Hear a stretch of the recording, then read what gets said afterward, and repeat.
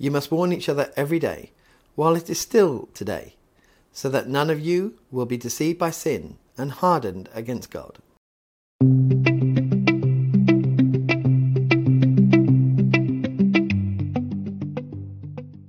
We do not live our faith alone. We live it with our brothers and sisters in Christ. But as like families that have brothers and sisters, we are to look out for each other. When we see others or even ourselves turning away from God, our hearts being hardened, us falling away from the faith, we need to warn each other about the path that we are going down. That's what's brotherly and sisterly love in Christ.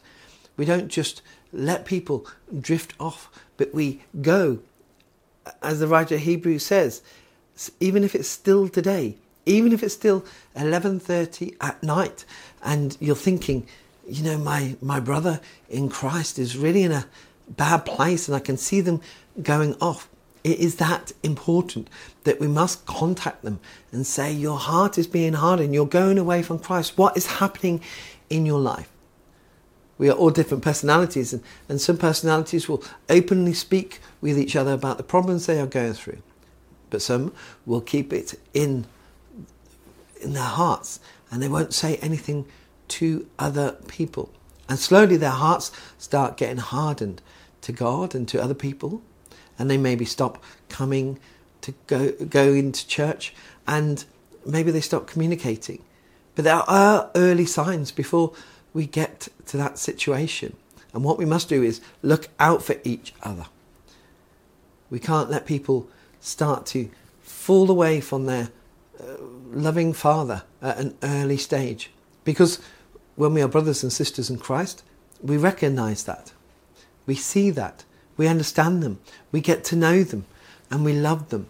And when we understand that they are going through perhaps a difficult time in their lives, we must be aware, making sure that we visit them, contact them, being there with them, making sure that they know that we are praying for them. Because as the writer of Hebrews says, we have to warn each other every day so that none of us will be deceived by sin and hardened against God. And that's the other thing.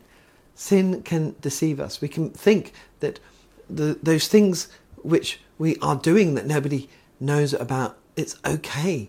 You know, it's not hurting anybody else, but it hurts God and it takes us further away. And the devil will play on that. The devil will whisper, it is okay. So we need to be accountable to each other as well, making sure that we live our lives open with our brothers and sisters in Christ, that we are checking in with each other, making sure that we're not doing things that we should not be doing, because that will again take us away further from God, and that would be the worst thing ever to happen, to know God and to walk away from him. So let us look out for one another. Let us not be deceived by sin.